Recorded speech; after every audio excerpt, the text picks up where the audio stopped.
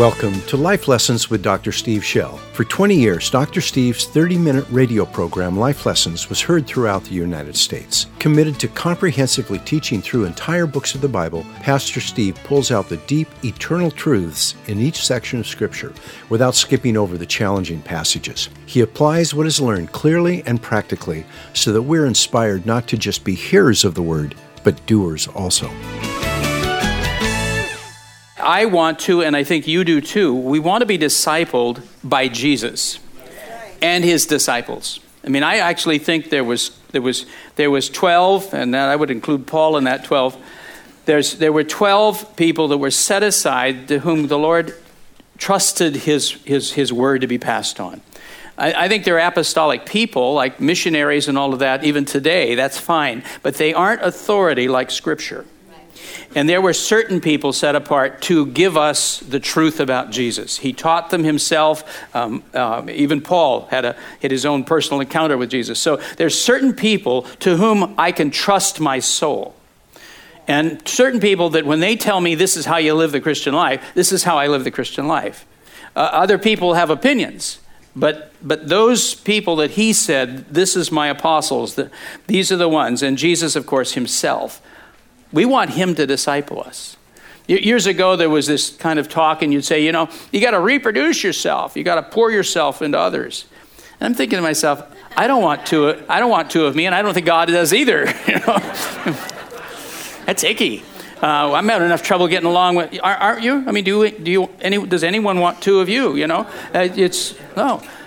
What we want two of, as it were, is we want more of Jesus. So the only one worthy of being modeled after and becoming like is Jesus himself. He is the one we're modeling. So when we walk through it like this, what we're doing is not simply hopping through the highlights. We're going in it and we want to see it.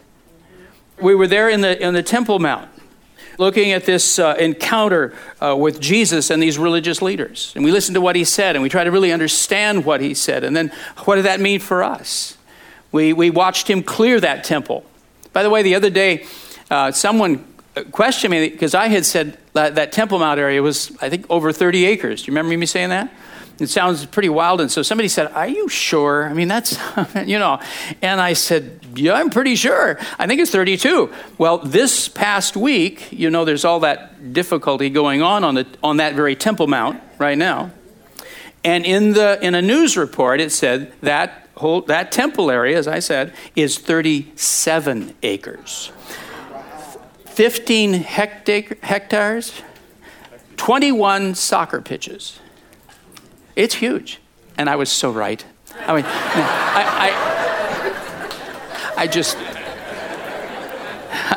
I do enjoy that. And I die 1,000 deaths when I'm wrong too, by the way. You're like, oh man. So what we're doing today, we're gonna go with Jesus and watch him have a dialogue with a man named Nicodemus. And we're going to listen to the whole process, and we're going to see it in its context. Why? Because if we could, we want to be in his pocket. We'd like to be right there, listening to him, watching him, and understanding what he says. Amen? Come, Holy Spirit, do that wonderful work in us.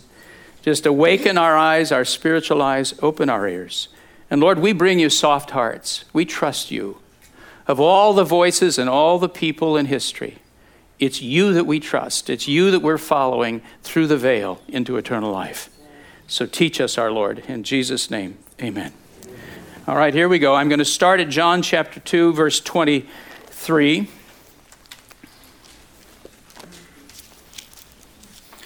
And I'll read down to 25, and then I'll stop, and then I'll pick that up and read 3, 1 through 5 a little bit later. He has done that whole process that I mentioned on the Temple Mount, and then John says this. Now, when he was in Jerusalem at the Passover. Now, let me stop for a second. The Passover is a one-day event. It's a one-day feast, right? It's on the 14th of Nisan. But immediately following it, the 15th of Nisan through, the 21st, you have a week called the Week of Unleavened Bread. The whole festival is about the Exodus. You have the Passover lamb and you have the unleavened bread, just as they did in the Exodus. And so sometimes the writers will refer to the entire 8 days as the Passover feast. Sometimes they'll refer to the entire 8 days as the unleavened bread. But it's a package. And so Jesus has stayed those 8 days there in Jerusalem. Now, when he was in Jerusalem at the Passover during the feast, many believed in his name. Would you say believed in his name? Observing his signs which he was doing. But Jesus, on his part, was not entrusting himself to them, for he knew all men. Would you say, for he knew all men? Because he did not need anyone to testify concerning man, for he himself knew what was in man. Say, in man. Isn't that a strange statement? Here are a lot of people believing in him, and he didn't trust them. What is up? All right, here we go. Trustworthy. While he was in Jerusalem, during the feast of the Passover and the week of unleavened bread which followed it, Jesus must have begun his ministry of healing the sick and delivering those oppressed by demons. Because John says many believed in his name, beholding him. Now this is literal. Beholding him. And when John uses that word beholding him, he means to see with spiritual eyes. They begin to see and understand who it was they were seeing because of the signs. That would be the miracles and the deliverances and things that he was doing. And then John adds the strangest statement. He says, but Jesus on his part was not entrusting himself to them, for he knew all men. Then he reinforces that statement by saying, because he did not need anyone to testify concerning man. Now, let me stop there a second. John is using a term in Greek. There's a couple of words for man, one meaning kind of the guy, this particular guy, and one meaning humankind. And in this case, not only does he use the word for humankind, he puts a definite article on it, so it's the man, mankind in general. So what he knew is he knew about mankind, for he himself knew what was in mankind. What does that mean? Well, it's easy to see that he might not trust people who didn't believe in him, but John tells us he didn't trust those who did. And then he tells us why. He says it's because Jesus knew what was inside every human being. So, what was it that he knew about us that he didn't trust? As we'll soon discover, he knew that religious enthusiasm is fickle. It can evaporate in a moment. He knew that the human heart must undergo a profound transformation before anyone can be trusted to follow him, listen, on the path that leads to the cross. See, everybody wants a God who will bless them. Everybody enjoys miracles. Everybody enjoys God doing stuff. But when you start talking about a cross, when you start talking about me following you to the cross, and me having to die to myself and serve my God like that, oh, that's another story altogether. That's a different kind of thing. And then to help us understand this truth, John lets us listen to a dialogue between Jesus and one of those people who believed in him. The man's name was Nicodemus. And during their conversation, Jesus explained to him what would have to happen inside him before God could consider him trustworthy. This is a conversation to which we need to listen carefully, because until this happens inside us, Jesus doesn't trust us either. All right, here we go. John 3. Now let's pick up where I stopped. John 3, I'm going to read down to verse 5. Now there was a man of the Pharisees named Nicodemus, a ruler of the Jews. He is one of the Sanhedrin. He's one of the top council of Jewish leaders in Israel. He may have been one of the guys standing there in the temple that confronted Jesus over this whole cleansing the temple thing. This man came to Jesus by night and said to him, Rabbi, we know that you have come from God as a teacher, for no one can do these signs that you do unless God is with him.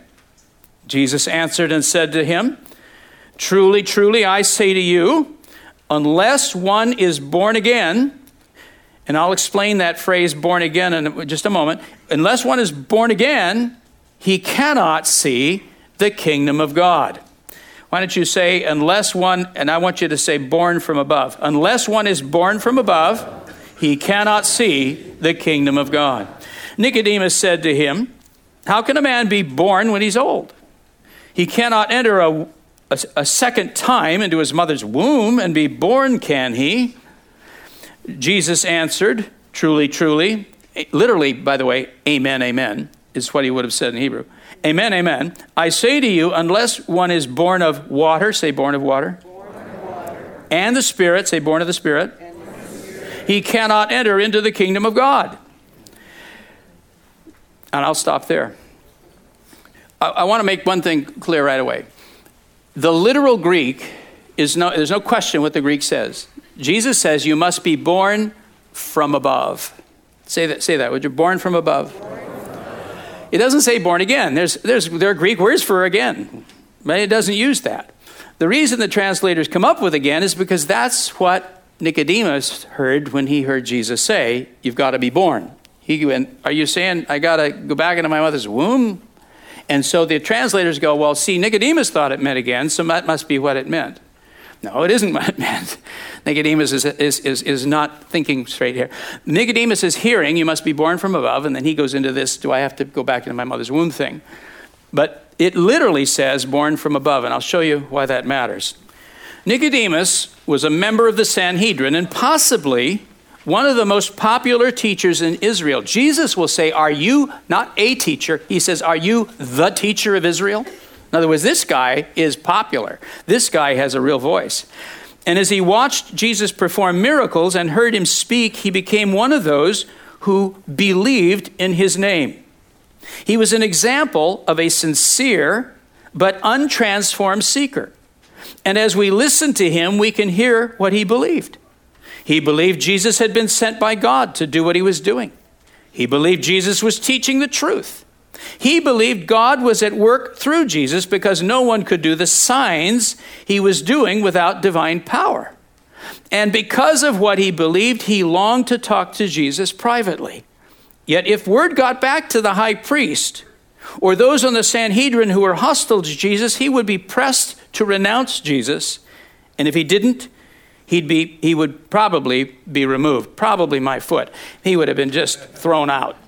They would have called on him to blaspheme Jesus. Is what they would have called on him to do if he were caught doing this. And he's not ready yet to make that kind of choice.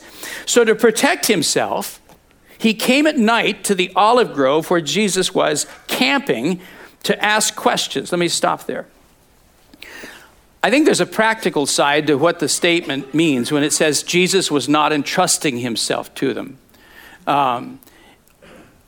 If you are as effective as Jesus was, healing and delivering people there in the city of Jerusalem, you got crowds of people and you got impressed people. And what's going to be happening is people are going to be asking you to stay in their home. Would you come to my home for dinner? Would you? And please stay with us. Don't go. Because he'd been camping on the hillside, right? Out of the Mount of Olives. Oh, don't stay out there in that nasty olive grove. Come and stay in our home. And Jesus would not. He would go back every day and camp in that olive grove. Why? Because he knew someone would turn him in. It's already dangerous. The leaders already want to kill this guy if they can. And so he's already got that climate. So he doesn't trust anybody, no matter how enthusiastic you are about him, how polite, how complimentary, how impressed you are by his miracles. Under pressure, under the right kind of circumstances, I can't trust you. And it's not my time yet. It can't happen now. I have a whole ministry. There'll be a time, but not now. So Jesus is out on that hillside. So I think it's probably out in it's almost undoubtedly out in the olive grove, maybe around a campfire, that Nicodemus comes at night. Jesus didn't waste any time in telling this powerful religious leader that God would have to miraculously transform his heart before he could even begin to understand the new way of life that Jesus had come to make possible. He told him this using terms Nicodemus didn't understand at the time. He said he would have to be born from above. Say it one more time. Born. And for that to happen, he would have to be born of water, say that, and born of the Spirit. But Nicodemus didn't know what he meant. Yet because he was sincerely seeking the truth, a day was coming when he would understand and be changed. I'll show you a little later. Nicodemus did follow the Lord. What Jesus knew, as people watched Jesus, they believed different things about him. Some believed he was a great teacher, some a prophet. Some even believed he was the promised Messiah. And believing doctrinal truth about Jesus is a good thing. But it's not enough, because truth alone can't change the human heart. You understand? Right theology, right understanding, a mental assent is good. It's not wrong. It's a good thing, but it's not enough. It's not what Jesus. And the person who simply has mental assent, believes these things, Jesus doesn't trust, because something hasn't happened inside yet. We are still helpless. A person who has not had this change is still helpless to resist our flesh, and Jesus knew that.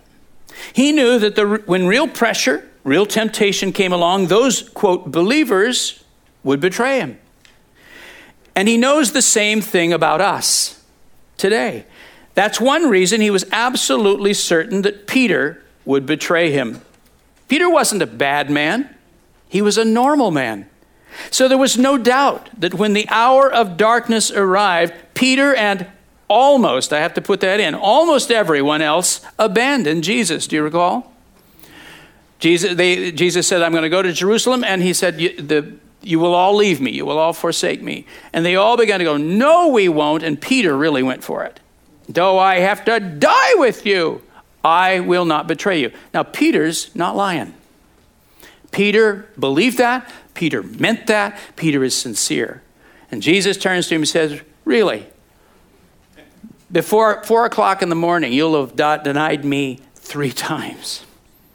Love you, bro. What did he know about him? What did he know about him? He knew that he believed.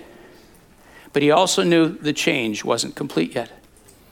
You know, I think Peter's already, in a sense, as I'll explain in a minute, Peter's already been born of water, in a sense. He's already been baptized. He's already discerning. He's in the process, though maybe that's not complete either. But he certainly hasn't been born of the Spirit yet. That thing that Jesus talks about, this being born from above, hasn't happened to Peter yet. He's a great man. He's a wonderful man. But he's still just a man.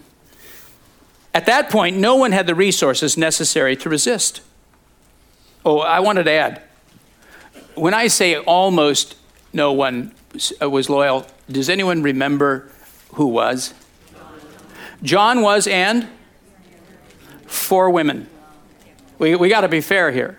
They were just willing to die. I mean, and it was family, much of it. It was Mary, his mother, Salome, his aunt. It was John's mother. It was Mary's, the wife of Clopas, and Clopas was probably Joseph's brother, so it's his aunt by marriage. And it was also Mary Magdalene. Those 4 women and John did come and stand by the cross and did not leave him. Basically, were loyal right through it. We have to be fair and say that. They became fearless. They would be born of the Spirit, and from then on, they would be trustworthy. They became fearless in the face of threats. They patiently endured persecution. They conducted themselves with integrity, not perfection, but integrity. And they proclaimed Jesus with a holy boldness in Jesus' footsteps. For this inner miracle to take place, Jesus said a person must be born from above. And I believe he used that term to describe what happened to him when he was baptized by John in the Jordan River. In other words, each of us must follow in his footsteps. What happened to him must happen to us. Let's look at the Matthew 3 passage. You know this account very well, but let's just see it afresh. Matthew chapter 3, verse 13. You recall, John is out at the Jordan River there, probably the south end of the Jordan River, baptizing. Hundreds, thousands of people have come out to have been baptized. They're camping in the area. Jesus is there. This goes back to that early moment. And Jesus comes to him, and here's what happens. Jesus arrived from Galilee at the Jordan, coming to John to be baptized by him. But John tried to prevent him, saying, I have need to be baptized by you, and do you come to me? Remember, they're cousins. Their mothers are close. Mary adores Elizabeth. She's her safe person. When Mary's pregnant and does not have a husband, this is the woman Mary goes to for her first entire trimester. She can go and be with Elizabeth. While, and Elizabeth's pregnant too. You can imagine that household. You've got everybody pregnant in this house. But as it came time for the birth, then Mary left and went back to Nazareth, to the dangerous environment of her own family. But her dear cousin Elizabeth is her safe person. So do these two first cousins know each other? Well, of course they do. Of course they do. So John looks at Jesus and he says, I know you. You should baptize me. I don't know anybody like you. What are you asking me to baptize you for? This is ridiculous. You've got nothing to repent of. But Jesus answering him said, permit it at this time, for in this way it is fitting for us to fulfill all righteousness. I need to do this. There's a reason, John. And then he permitted him. And after being baptized, Jesus came up immediately from the water, and behold, the heavens were opened, and he saw the Spirit of God descending as a dove and lighting on him. I want you to get the picture. Let me describe this. This is important. I think you have this in your head, but let's get it clear. Jesus comes out to that river to be baptized. What everyone else was doing was confessing their sins. They were confessing their sins, and they were then symbolically washing. They were being washed of their sins, saying, God, I'm a sinner. Please, I call on you for mercy. Wash my sins away. John was saying the Messiah is coming. You're all sinners. If he comes and judges you the way you are, you're done for. You're in trouble. So you must repent to prepare your hearts for the coming of the Messiah, or he'll cast you away. All right, so thousands were coming out to him and being baptized this way. Jesus comes out, and here's the problem. He doesn't have anything to confess. So Jesus took, and at that moment, transformed baptism for all of us for all time. He changed the meaning of Christian baptism. He's the first one being baptized for us. All right? So he comes out there, and here's what he knows. He knows that if he says yes to the Father's plan, he knows where he'll end up. He will end up on a cross. In fact, he knows the details of it. As you read through the Gospels, he will tell the apostles, he'll say, they're going to pull my beard out. They're going to spit on me. I'm going to be crucified. I mean, he just describes the horror of it. He knows all of it. So there he is standing. Remember something. Up until this point, Jesus has done no miracles. He's been an outstanding eldest son of a family of a number of children. And apparently at some point, Joseph has passed. So he's really probably even the breadwinner bearing this. He's a great man, but he has done no miracles. Any stories you read about him making little clay pigeons and they flow away and all, that's just garbage. It's mythology.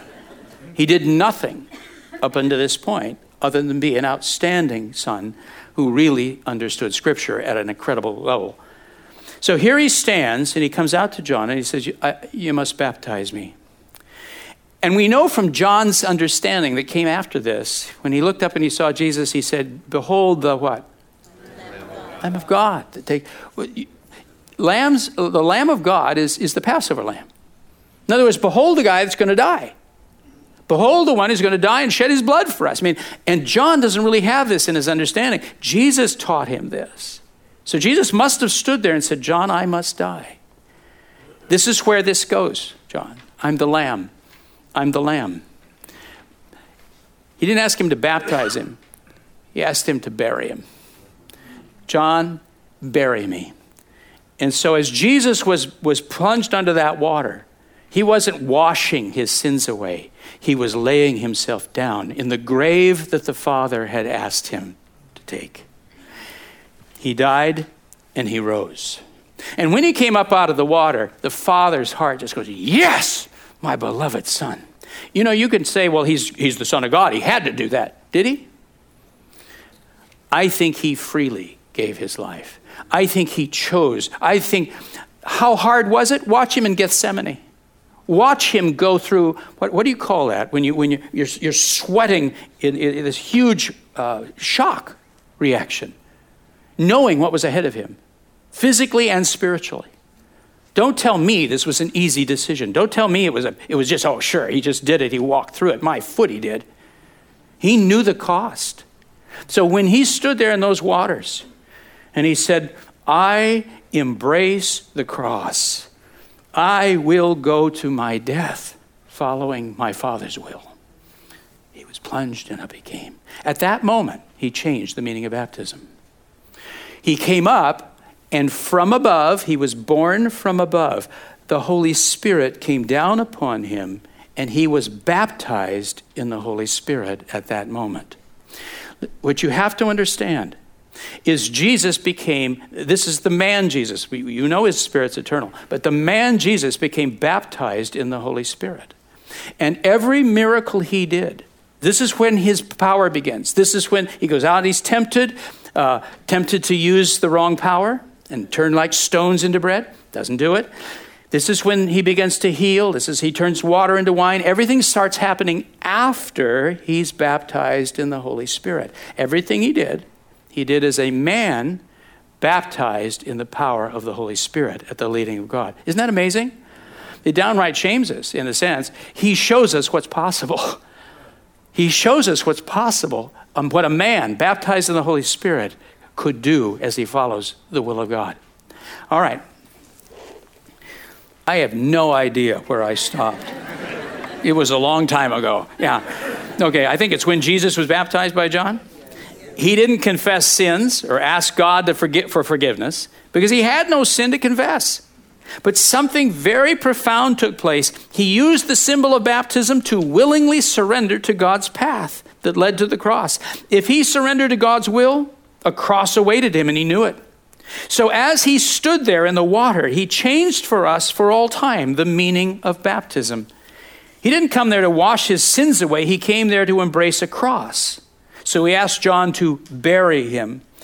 And when he came up out of the water, the heavens above him opened up, and the Holy Spirit descended on him like a dove. At that moment, he was baptized in the Holy Spirit. There in the river, two actions took place. Number one, Jesus' full surrender was symbolized by his burial in the water. Would you say that?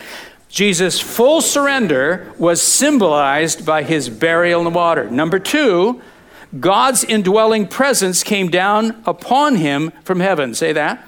God's indwelling presence came down upon him from heaven or from above. In that moment, God prepared the human Jesus for the ministry that lay ahead of him. And Jesus told Nicodemus that the same thing would have to happen to him. He too must be born of water, full surrender to the path of the cross. He too must be born of the Spirit, baptized in the Holy Spirit, in order for him to see, that means spiritually understand, and enter into, that means participate in, the new work that God was now doing in the earth. For Nicodemus to be changed, there would have to be a human decision and a divine response. The water and the Spirit, a deep surrender and a powerful indwelling. Does that make sense? Now let me show you this. This is not something Jesus invented. He is really doing no more than explaining what the prophets said would happen. Ezekiel and Jeremiah. Jesus was surprised that a student of the Bible like Nicodemus didn't understand what he was talking about, because this inner miracle had been foretold very precisely by the prophets. It's actually mentioned in many places, but two prophets saw it with amazing clarity, Ezekiel and Jeremiah. They said when the Messiah arrived, a great miracle would take place in the hearts of people. Listen, and I want you to read these verses. We're going to do them kind of verse by verse because each one of these is a step of what we've seen. Ezekiel 36, verse 25. Here we go. I will sprinkle clean water on you, and you will be clean. Ezekiel is referencing that ritual washing. Now, as we've said, the ritual washing changes into John the Baptist and then to Jesus. But he's talking about, I'll wash you with water. Now, verse 26. Moreover, I will give you a new heart and put a new spirit within you. And I will remove the heart of stone from your flesh and give you a heart of flesh. I'll come inside you and I'll change your very orientation of your inner being. You will love me. You will want to please me. From now on, you will not be a rebel inside, but an obedient son, an obedient daughter of mine. Verse 27, I will put my spirit within you and cause you to walk in my statutes, and you will be careful to observe my ordinances. I will change your human spirit until you love me, and I will fill you with my Holy Spirit. Do you see it? Yeah. It's all right there. Now, let's look at Jeremiah 31. Behold, days are coming, declares the Lord. You can read with me if you like. When days are coming, declares the Lord, when I will make a new covenant with the house of Israel and with the house of Judah. Verse 33, this is the covenant which I will make after those days. I will put my law within them, and on their heart I will write it. When he puts his law inside me and writes his law on my heart, I now want to obey him. I have a conscience. It's sensitive. I have a longing to please him. The inside of me loves God and wants to obey him. How many say, I know that's true of me? Yeah. Verse 34, they shall not teach again each man his neighbor and each man his brother, saying, know the Lord, for they shall all know me, from the least of them to the greatest of them. For I will forgive their iniquity, and their sin I will remember no more. Everyone to whom this has happened will know me. Why? My spirit will be with them. And they will walk with me from the least, the weakest, to the greatest, the strongest. They'll vary in strength, but they'll all know me. For why? Because I will keep washing their sins away. Did you see it? In other words, when that promised miracle arrives, a person can be trusted. God trusts them because they genuinely want to please him and have been filled with the Spirit so that they have the power to obey him. They aren't perfect, but they are continually forgiven, which means God will not leave them, and even the least will still know him. A transformed person. This is why you can know a tree by its fruit. Well, no, wait a minute. No, I got something else. I want to show you an example of that, and then I'm going to show you the tree thing as well. Go with me to Romans chapter 7. I want to show you someone who's the least. I want to show you somebody, as it were, who's weak. But I want you to see their heart. Romans 7, I'll just do this real quickly, but get the picture. Romans 7, verse 15. Listen to the heart of this person. For what I'm doing, I don't understand. For I'm not practicing what I would like to do, but I'm doing the very thing I hate. But if I do the very thing I do not want to do, I agree with the law, confessing that the law is good. So now, no longer am I the one doing it, but sin which dwells in me. Paul is describing this person. Does their heart want to please God? Yes or no? Yes. Are they doing it? No. They're messing up bad, aren't they? This, and then it gets he describes it even more so. But notice this: the inner part of them wants to. Now the rebel doesn't. The rebel just wants an excuse. The rebel wants to get away with it. The rebel wants their own way. This person wants to please God, wants to do the right thing. Listen, it goes on. For I know that nothing good dwells in me, that is in my flesh. For the willing is present in me, but the doing of the good is not. For the good I want, I do not do. I practice the very evil I do not want. Now, if you looked at that person's life, would you be impressed? No, you wouldn't, would you? It'd be a matter of they're failing at what they're doing. I find then the principle that evil is present in me, the one who wants to do good.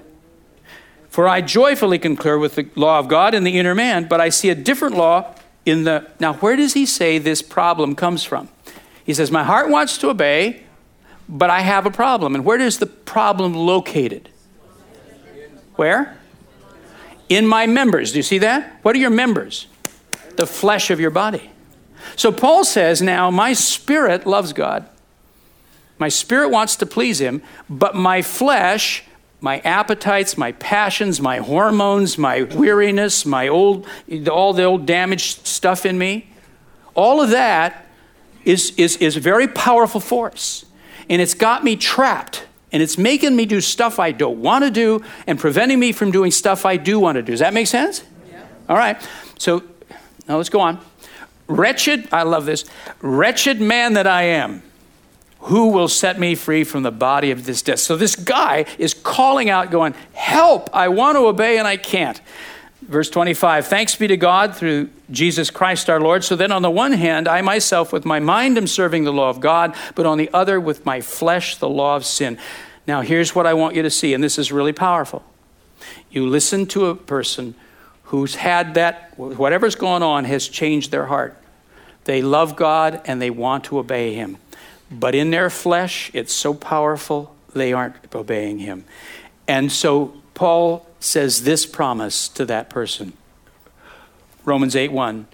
There is therefore now no condemnation for those who are in Christ Jesus. Let's say it together. There is therefore now no condemnation for those who are in Christ Jesus. That promise of the continual forgiving of God. What did Jeremiah say it would be there? And their sin I will. Now, this isn't even news.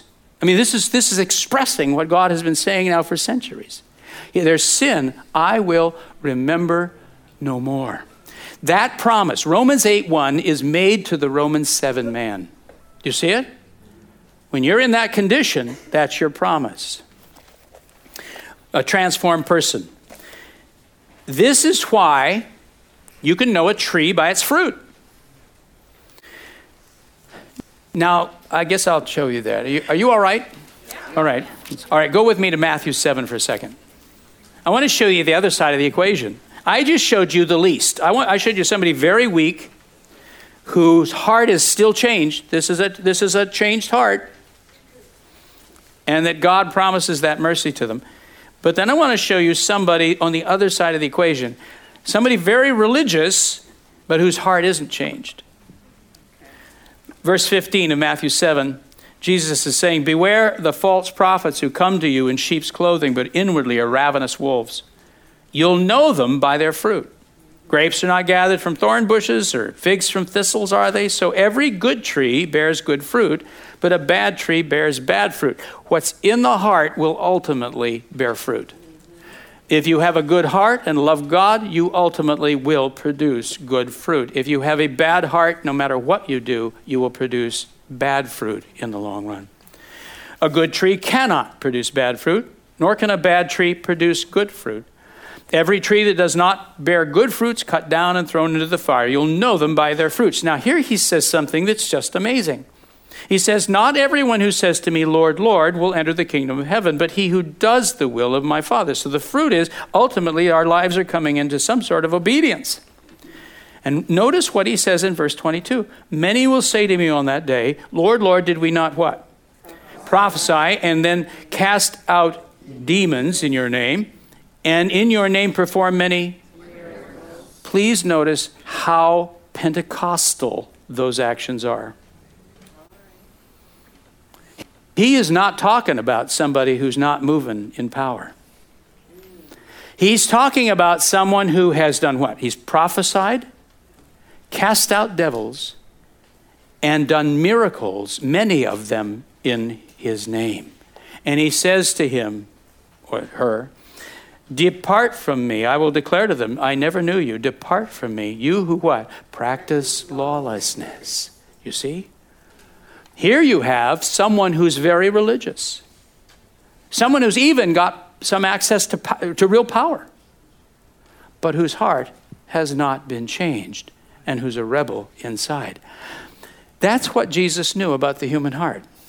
He knew that until it's born from above, until God has come in and changed the inner want to, you're dangerous. You can't be trusted, no matter how religious or even powerful you are. Now here we go. A transformed person will, as time progresses, produce good fruit. Why? Because they want to, and they've been given the power they need to obey. And God won't leave them while they're struggling to learn how to obey. The learning how to obey, basically, is the Romans 7 man, under the grace of God of Romans 8, has to learn to live out the power of Romans 8, where he's taught to put to death the deeds of the flesh by the Spirit. This person doesn't need to be motivated by threats or bribes. They already desire to please God. They simply need to be shown how and encouraged while they learn. Do you believe that? A true born-again man or woman wants to do the right thing. You don't need to bribe them and tell them they're going to get fabulously rich if they do this. You don't have to threaten them and say they're going to hell if they don't. You don't have to use a whip or a carrot. They already want to do the right thing. They love him. And they're trying to. What do you have to teach a person like that? How? You have to tell them how, encourage them, and walk with them through the process. That's how a true changed person grows up. They simply need to be shown how and encouraged while they learn. Yet not everyone who calls themselves a believer is like that. Have you noticed the difference? I'm not talking about people who are still struggling to learn to obey. I'm talking about people whose hearts seem unchanged. They're still selfish, dishonest when they feel they need to be, and resent any sort of correction. No matter what they say, it doesn't appear that there's a new heart inside. We all know genuine believers with huge problems, but through it all, you can tell they're really trying. Do you see the difference? There are people who say all the right stuff, and yet the heart, the pattern of the feet just seems to go the wrong way. And you also know people who are just a basket case, but you also can see within them that genuine love of God. They do some surprising things, these ones with the heart for the Lord. They're very generous or kind, self-denying. There's a different look in their eyes, a softness. There's even a difference in the tone of their voice. I sometimes, when I'm walking through airports, in other places in the world or whatever, I just watch people and I'm thinking, and every so often you go, oh, there's one. They didn't say a word. I don't know them from Adam, but they just went past and I go, there's one. You can see it. It's on us. We show. At times, they may be even a little too honest, but through it all, you see a heart that loves him. The parable of the wheat and tares is the Lord's illustration of this. It says, a man planted a field of wheat, but someone sowed tares in it. And you know, don't you, that tares are a plant that look like wheat when it's small. So in the early stages of the field, you can't tell the difference. You can't tell the difference from the wheat and the tares. I think tares are stuff like Timothy grass and things like that. So Jesus says the time when you can finally tell the difference is when it's grown up and the wheat has come to fruit, as it were. You now have the kernels on the wheat. So you now have this wonderful wheat, and then you also have this grass that grew up that looked like wheat early on, but now all it does is get seeds stuck in your socks. So it's not the same. And he says, someone says, shall we pull out? The servant says, shall we pull out the tares from among the wheat? And he says, no, you can't tell. It's not for you to tell. You'll get the wrong ones. You can't tell. So he says, just wait till it's harvest time, and we'll separate them then. The Lord knows the heart, those who are his. It's not our place to sit in judgment of others. But just like Jesus, we too have to make decisions of whether or not to trust ourselves to people, whether or not to be vulnerable, whether or not to take their word on a matter. And Jesus' own example warns us that there are people who say they believe in him whom we should not trust. Even very religious people like Nicodemus or Peter before they were born from above, or people like us before we were born from above. I just wanted to remind you of what happened with Nicodemus. His story didn't end there. We actually find out that in the course of Jesus' ministry, Nicodemus, in a council of the Sanhedrin at one point, it's John chapter 7, stood up for Jesus and said, hey, you don't try a man without having interviewed him, do you? Because they were planning on killing him. He said, this is crazy. You need to give this man a fair hearing. So he was trying to defend him. But that isn't where the changes happened.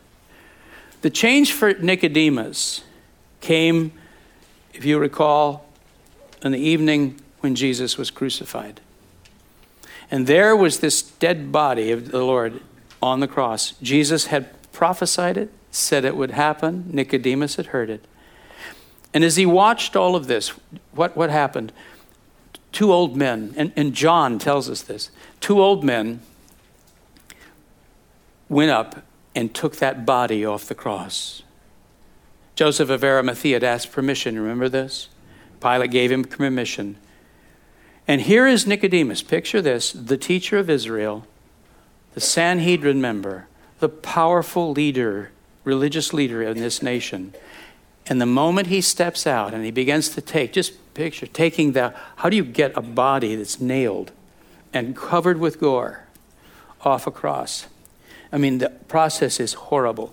And they've got to take these things out. They've got to somehow get this body, and they've got to, and they've got to wash it in its own way and wrap it. And they've got to, I don't know if they put it in a wheelbarrow or if two old men, because they're both old guys, carried this body to the nearby tomb. I don't know how they did it. But the moment he stepped out and began this, he's toast. His career as the religious leader is done. He is now facing absolutely being thrown out at best. What did he do? He saw Jesus pick up his cross and follow God. And so at some point, Nicodemus said, wait for me. I'm coming too. And he picked up his cross and he followed his Lord. I get it. At that point, Nicodemus was born of the water. He surrendered to the path of the cross. He followed his Lord at whatever cost it was. And you have no doubt, do we, that he was there among those on the day of Pentecost, and that the heavens opened, and he was born from above as the power hit him, and he was filled with the Holy Spirit, that this deep change happened to this man. How do you think we know all this narrative? Because he became one of us. John, he became part of the church. He became a great man of God. Hallelujah. Let's apply it now. What Jesus said to Nicodemus, he would say to us today. He would say, you too must be born from above. And for that to happen, you and I must follow him down into that river and surrender ourselves completely to our cross, to that selfless path that God has planned for us. We too have to bury ourselves in that watery grave with Jesus and then rise with him to a life which is no longer focused on ourselves. And we too must welcome that dove from heaven, the baptism with the Holy Spirit, so that he can dwell inside us in power. That miracle Jesus called being born from above still requires a human decision and a divine response. The water and the Spirit, a deep surrender and a powerful indwelling. Does anyone want to be born today? Let's make a distinction. The American gospel, in the American church, if you're invited to receive Jesus, you're often invited to sort of invite him into your heart. You're asked to would you like to have a friend who will help you and be with you? You want somebody to, in some cases, prosper you. and make you rich? Do you have problems you want this God of yours to solve? Come to Jesus. Those things are true in a certain level. Will he protect us? Does he provide for us? Does he care for us? Sure. But would you notice the difference here? This isn't about you getting just blessed. I mean, it's eternal life and all, but the decision that Jesus was expecting. And I think this is why the early church really got saved. Haven't you struggled with it too? You know wonderful Christians, you know people who just love him deeply, and you know others who are very religious, and yet something's wrong. Their motivation, their orientation, they don't act right. It's something missing there. This has been the biggest struggle I've had over the years of my ministry, of trusting people because they were Christians, because they said they were Pentecostals, because I thought they knew all these things and believed all these things. I assumed that believing was enough. And yet then I would see things that were horrible betrayals of the Lord. And I'm thinking, where did that come from? I think it's because they weren't born from above. I think the man, the woman who has, loves him. They're weak. They'll make mistakes. They'll do dumb stuff, but they'll do it with an integrity. They'll do it with an honesty. They'll do it out of weakness, not out of defiance. Something's wrong in that heart. What's been missing in the American gospel? How have we come to the condition that the church is in today in our country? I think we have gutted the gospel of its demand. And the Lord calls us to follow him into that Jordan River, to follow him into that path of the cross. Now, is the cross a sad life? No. But is it a costly life? Yes, it is. And if I belittled it and said it's not, I'd be lying. When you give yourself to Jesus, you surrender all. It's no longer about you. This isn't about your career. It isn't about your advancement. It isn't about your happiness. It's about you finding your place as God has called you and sharing Christ with others. However you do that, through love, through actions, through all kinds of things. God has a million ways we do that. But you are enlisted into his disciples. Have you made that decision? Or has it been, how do I get God to do stuff I need God to do for me? That doesn't change the heart, I don't think. I think the cross, the born of water. And then to everyone who makes that, God pours out his Spirit. And we do need to receive his Spirit. To say, Lord, I receive the fullness of the Spirit. Come and dwell within me, and to let this power of the Spirit have his way within us. That has to be both, born from of the Spirit and born of water. That man, that woman, I've said it clearly. Doesn't mean they're perfect. Doesn't mean they aren't struggling. The Romans 7 person gives us an example of somebody who's blowing it. But that person has a heart. That's what's been missing, I think. And this is the beginning of discipleship. Would you stand with me? As you've heard this might be something which is a first step for somebody. You say, well, I've never heard it that way, but I want to follow this. This might be something for some of us in which it is a deeper step.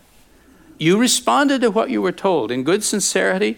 Somebody said, do you want a friend? Do you need help? Do you need some Jesus in your heart? And you didn't know what that meant, but it sounded good and you said it. But as you listen to this might not even mean you actually go deeper. You may have already in integrity followed him to that cross. But as you hear this, you say, Jesus, I will come and die to self. That's what we die to. By the way, if it sounds morbid, I was talking with one of the sisters last night, and she said, yeah, well, try the life of sin. She said, if you think this is a hard path, try sin. That's so true. You know, the blessings of walking righteously with God. I'm not here to market this. We have to look at the cross honestly. Am I willing to say, Jesus, my life from this point on is yours? I will be the person you've called me to be. I will serve you. I will live for you as you guide me. This isn't about me getting a little religion. This is about me being one of your disciples. Anyone today, would you bow your heads with me just a moment? Anyone today say, I need to make that decision for a first time, or honestly, I need to make it and make sure I have said this. You are my Lord. I come and I follow you into the waters of baptism. I die with you, Jesus, that I might live with you now and forever. I belong to you with all my heart. Anyone need to make that kind of full surrender? Would you raise your hand? Just hold it up so I can see it. Yes, praise God. Yes, yes. Yes, hallelujah. Yes. This is important. This you'd be surprised what shifts into gear when this becomes deeply real. It's almost like that was what I was missing. That was what changed it. I've watched people who've been Christians for years, and when they finally engage this thing, all of a sudden the Christian life opens up and begins to really happen within them because this was held back. Yes, yes, yes, yes, yes. Hallelujah. Thank you, Jesus. Hallelujah. Anyone today, the walk of the Holy Spirit, you're just saying, Holy Spirit, I am welcoming you right now. I need to be born from above. I need you to come upon me as my promised Lord, to come inside me. And I need your power. I need your grace to change my heart and do your inner miracle in me. Come, Holy Spirit. Who needs to raise your hands right now? Maybe two hands. Why don't you raise them both and just say, yeah, I'm tricking you. Come, Holy Spirit. Just say it with me, church. Come, Holy Spirit. Dwell within me. I am your temple. I am a servant of the Lord. I love Jesus Christ. I want his way, and I need your power. You are more than welcome. You are the Lord of my life. Awaken my conscience. Write the law on the tablets of my heart. Make me a child of God, full of love for you. You are my strength, so that I can bear good fruit by you.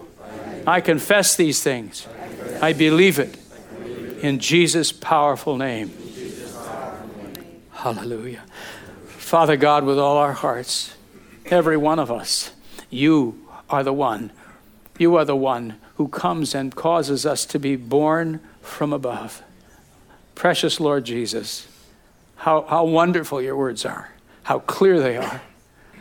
That we are to be born of the water and born of the Spirit, just like you were.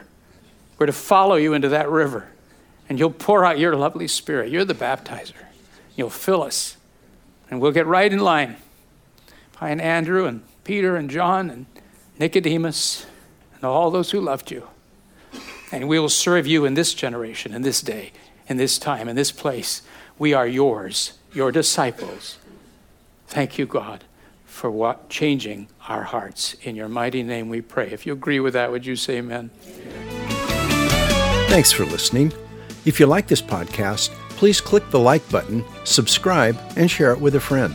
For more information, just head to our website, lifelessonspublishing.com. That's lifelessonspublishing.com. There you'll be able to order many of the books Pastor Steve has written.